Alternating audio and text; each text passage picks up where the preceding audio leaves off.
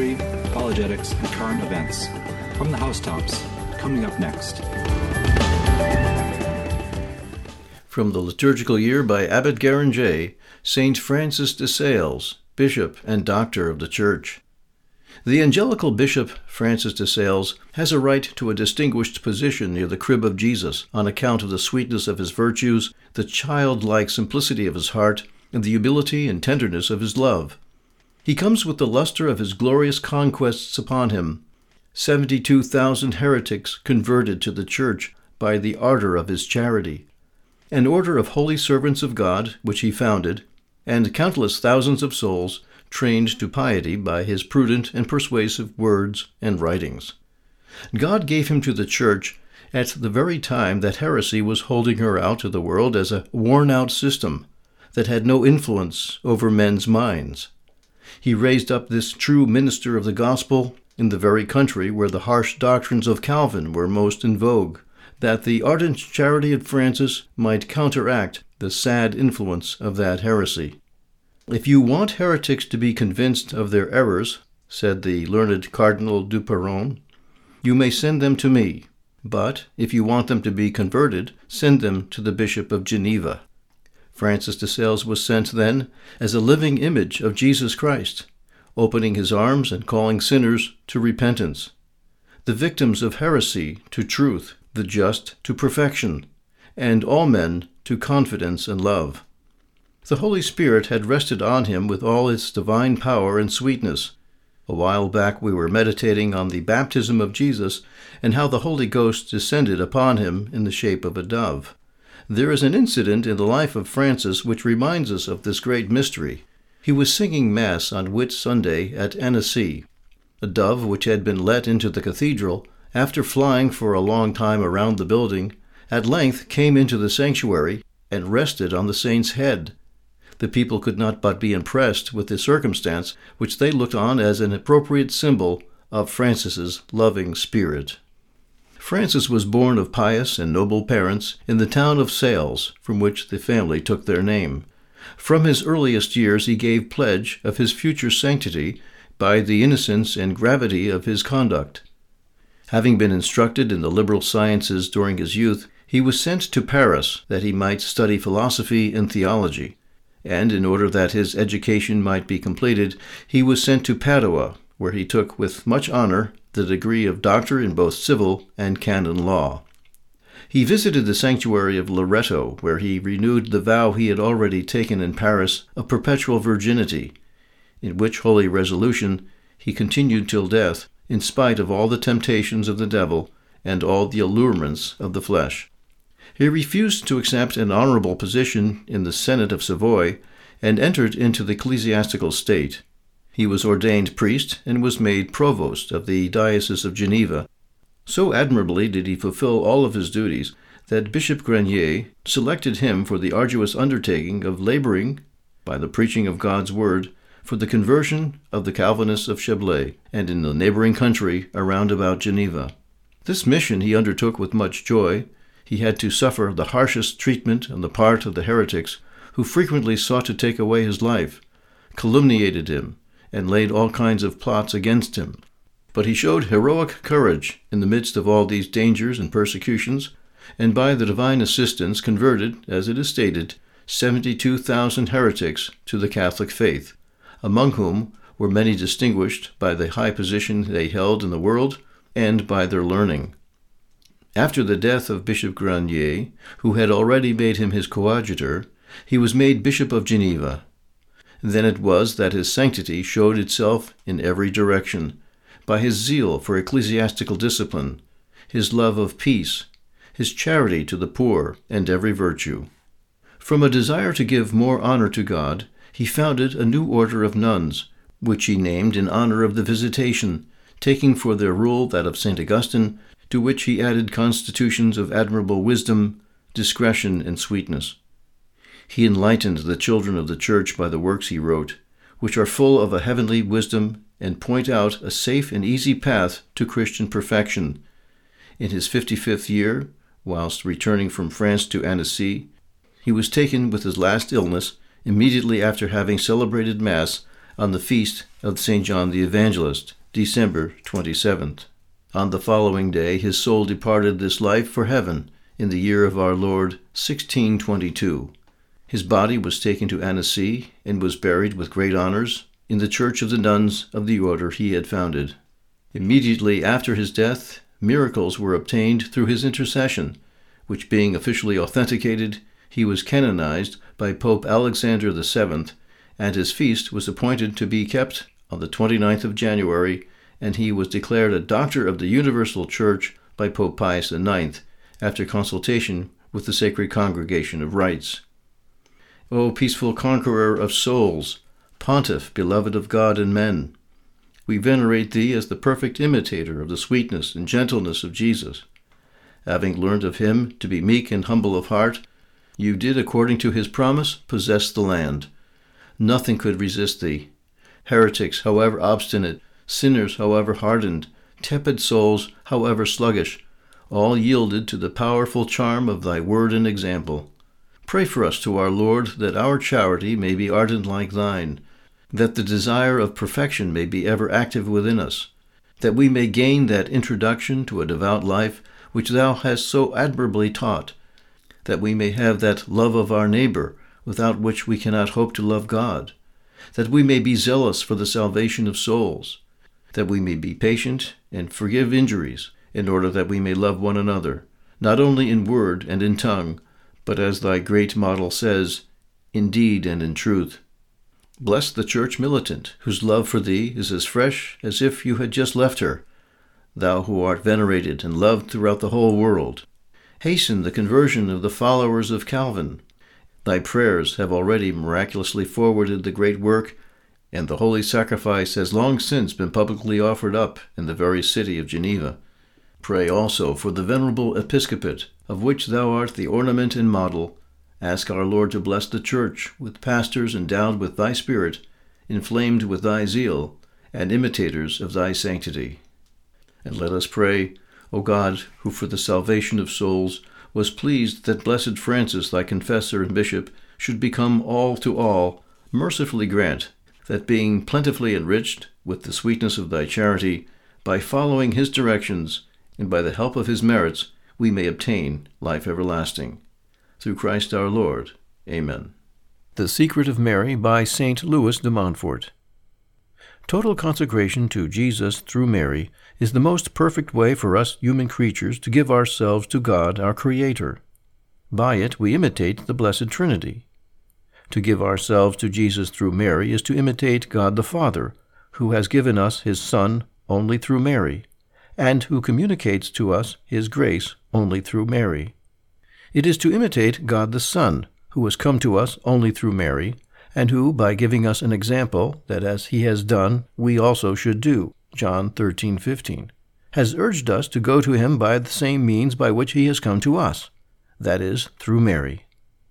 It is to imitate the Holy Ghost, who bestows his graces and gifts upon us only through Mary. St. Bernard asks, is it not fitting that grace should return to its author by the same channel which conveyed it to us? To go to Jesus through Mary is truly to honor Jesus Christ, for it denotes that we do not esteem ourselves worthy of approaching his infinite holiness directly and by ourselves because of our sins, that we need Mary, his holy mother, to be our advocate and mediatrix with him, our mediator. It is to approach Jesus as our mediator and brother, and at the same time to humble ourselves before him, as before our God and our Judge. In a word, it is to practice humility, which is always exceedingly pleasing to the heart of God. To consecrate ourselves thus to Jesus through Mary is to place in Mary's hands our good actions, which, although they may appear to us to be good, are often very imperfect and unworthy of the sight and the acceptance of God, before whom even the stars are not pure. Let us pray, then, to our dear Mother and Queen, that having received our poor present, that she may purify it, sanctify it, embellish it, and thus render it worthy of God. If you wish to present something to God, no matter how small it may be, says St. Bernard, place it in Mary's hands, if you do not wish to be refused. Great God, how insignificant everything that we do really is. But let us place all in Mary's hands by this devotion. When we have given ourselves to Mary to the very utmost of our power, by despoiling ourselves completely in her honor, she will far outdo us in generosity and will repay us 100-fold. She will communicate herself to us with her merits and virtues. She will place our presence on the golden plate of her charity. She will clothe us, as Rebekah clothed Jacob, with the beautiful garments of her elder and only Son, Jesus Christ, that is, with his merits, which she has at her disposal. And thus, after we have despoiled ourselves of everything in her honor, we shall be clothed in double garments, that is, the garments, the ornaments, the perfumes, the merits, and the virtues of Jesus and Mary clothe the soul of their slave, who has despoiled himself and who perseveres in this self-abnegation. We'll be back with more from the housetops after this break. This is Deacon Bob Connor of First Concern Pregnancy Resource Center, Clinton and Marlborough, and you are listening to WQPH 89.3 FM, Shirley, Fitchburg. Here's a special prayer from Father McDonough. If you'd like to share a healing or blessing from Father McDonough, please call us at 617-459-8735. That's 617-459-8735. He is being considered for sainthood. God the Father has given us his Son for the resurrection of his people. Let us turn with confidence to the Father and say, may the Lord Jesus be our very life. Oh Jesus, give us the grace to abide in you so that you can abide in us and our lives may be fruitful. Oh Jesus, risen Savior, help us to be conscious of the fact that you are with us forever as our friend and our good shepherd. And as a pillar of fire, Heavenly Father, you lighted the way for your people in the desert. Now through the resurrection of Jesus, may he today be the light of our lives and the light of the world. And through the voice of Moses, oh Heavenly Father, you taught your people from the mountain. And through his resurrection now, oh Heavenly Father, may Christ be today the light of our life. May he be a voice that fills us with hope. On the WQPH 89.3 FM community calendar, WQPH is very pleased to announce our first annual Shrove Tuesday brunch, which is going to take place on the Feast of the Holy Face, which is Shrove Tuesday, February 13th, the day before Ash Wednesday, from 10:30 a.m. to 1:30 p.m. It's going to be at Slattery's Restaurant, 106 Lunenburg Street in Fitchburg, Massachusetts. You're going to have a chance to meet your fellow WQPH listeners, meet some of the WQPH hosts who are around locally, and together we'll have some fellowship to prepare ourselves for our Lenten journey, which will begin the following day. Also, the tickets are going to be numbered because there's going to be a drawing for a Catholic care package to help the person who wins the drawing with various little things to help them along for their Lenten journey. Now, the tickets are $45 a piece, but only $40 if you buy them before February 1st. You can save $5 there. You can get your tickets at WQPHradio.org. Just click on the Donate button and put down Shrove Tuesday tickets. There may be a Shrove Tuesday ticket there. You just click on that, and again, just say Tickets for Shrove Tuesday. They will be available after some masses in the local area, or you can call 617-459-8735. That's 617-459-8735. Call or text, and you can get your tickets reserved for the Shrove Tuesday brunch. Again, that's the first annual WQPH 89.3 FM Shrove Tuesday brunch, Tuesday, February 13th, the Feast of the Holy Face, 10:30 a.m. to 1:30 p.m., Slattery's Restaurant, 106 Lunenburg Street, Fitchburg, Massachusetts. Again, tickets $45, but $40 if you get them before February 1st. Hope to see you there. This has been the WQPH 89.3 FM Community Calendar. Most Sacred Heart of Jesus, truly present in the Holy Eucharist, I consecrate my body and soul to be entirely one with your heart, being sacrificed at every instant on all the altars of the world and giving praise to the Father, pleading for the coming of his kingdom. Please receive this humble offering of myself Use me as you will for the glory of the Father and the salvation of souls. Most Holy Mother of God, never let me be separated from your divine Son. Please defend and protect me as your special child. Amen. You are listening to WQPH 89.3 FM Shirley, Fitchburg. And now a word from author Peter and Jemmy, who is the host of Your Prayer Intentions, taking place every Saturday at 12:30 p.m. Whether you're donating money or giving us prayers, without you, we don't go on. And if you do want to help us go on, please consider going to WQPHradio.org. There's a donate button there. You can give once, you can give monthly, and it makes a difference. It keeps all of our shows, and we have a great lineup of shows, keeps us going. And whether you're a fan of Your Prayer Intentions, whether you like Steve's show, Benedict's Her Sundays at midnight, whether you like Brother Matthew and Brother Anthony from the Housetops, which is on Sundays 10:30 a.m. and 4 p.m., whether you're a fan of the Children's Rosary, which we have every day at 5 p.m., 7 days a week, whether you like our Local Matters show, which is Saturday at 11, or Talk Catholic, which comes right after us at 12:30, Larry's Music Off Sunday at 11 a.m., we have the Shepherd's Pie Saturdays at 1 p.m., or Dan and Tom with the 13th Apostle, which comes just before us at 11:30. Any of those shows and all the stuff you donate, you help these things come out. But what also at the WQPH website, in addition to podcasts of our shows, is the prayer wall. Right on the prayer wall, support WQPH and get WQPH 24 hours a day, 7 days a week on WQPHradio.org. Our passions are the most powerful agents the devil can employ for our ruin. We must, therefore, overcome them or be ruined through them. They are, says St. Bernard, irreconcilable enemies. If we do not crush them, they will crush us. If, after having crushed them, we cease to watch them and to be on our guard against them, they will spring up again, will renew the attack, and will put our salvation in danger. It is therefore necessarily a daily war which we have to wage, a war directed not merely against an isolated passion, but against all the passions which have their germ in our hearts. We must combat voluptuousness by the retrenchment of sensual pleasures, which are as a bait to it, turn away our eyes from creatures calculated to soften the heart, and promptly turn away our mind from the first dangerous thought which presents itself, saying with St. Bernard, "When my God is hanged on a gibbet, can I indulge in pleasure?" We must combat vain desires by the strength of soul which moderates them and contents itself with little. We must combat profane joys by the contempt of passing enjoyments, which a Christian ought to consider as too much beneath it to attract its esteem. Hatred is combated by the consideration that God pardons only those who forgive.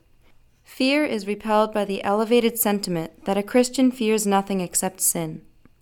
Sorrow puts its clouds to flight by the hope of heaven. Presumption yields to humility, which confesses its weakness and powerlessness without the aid of God. We combat despair by the consideration of the mercies of God, of the merits of Jesus Christ, and the all-powerful and loving assistance of the Most Blessed Virgin.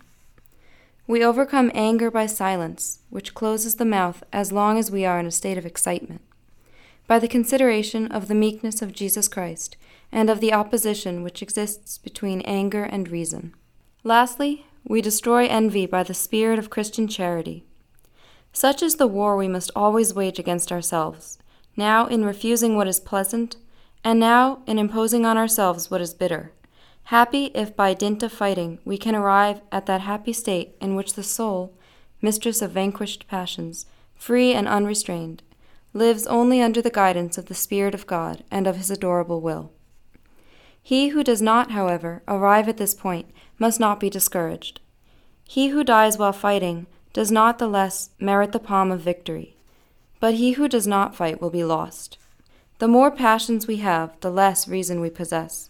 He who takes counsel of passion takes counsel of a fool. Always before acting we must open our mind to reason, our heart to grace, and put ourselves on the side of virtue against temper, and not on the side of temper against virtue. The Manual for Total Consecration to Mary. This book contains the readings and prayers for St. Louis de Montfort's 33 days of preparation for consecrating oneself to Jesus through Mary. This manual includes complete texts from Holy Scripture, The Imitation of Christ, Montfort's writings and prayers used for total consecration, all in this one handy volume. Available exclusively from St. Benedict's Center. Go to stbenedict.com gift shop and order your copy of the Manual for the Total Consecration to Mary. Hammond's Meditations for the Feast of the Presentation of Jesus in the Temple. The sacrifice which the infant Jesus in the temple made to his Father. Jesus Christ, from the time of his entrance into the world, had indeed said to his Father, as David and St. Paul tell us, "Sacrifice and oblation thou wouldst not, but a body thou hast fitted me. Holocausts for sin did not please thee. Then said I, Behold, I come. In the head of the book it is written of me, that I should do thy will, O God."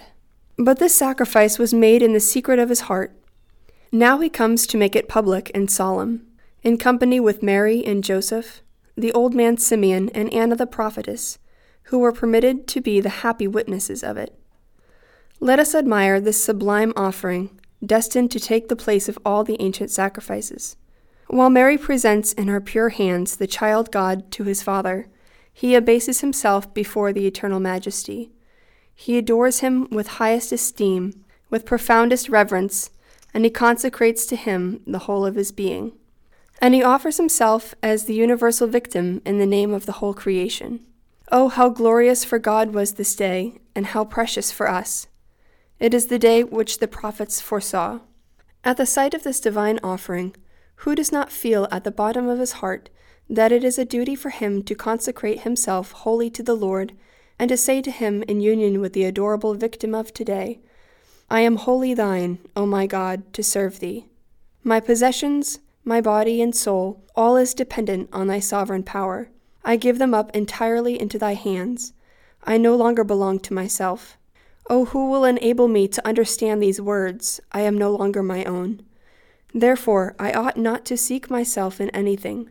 No more self-will, no more attachments, no more self-love. Whether I am placed in a high or low condition, whether I am remembered or whether I am forgotten, whether I am praised or blamed, what does it matter? I am no longer my own. I am wholly thine, O my God. Let then thy good pleasure dispose of me and of all the moments of my existence as thou willest. I will never complain. I will always adore and bless thy will in regard to me, for I am no longer my own. The love with which the infant Jesus makes his sacrifice. Two sentiments led the infant Jesus to the temple: the love of God, his Father, and the love of men, his new brethren. The 40th day after his birth, he caused himself to be born to the temple.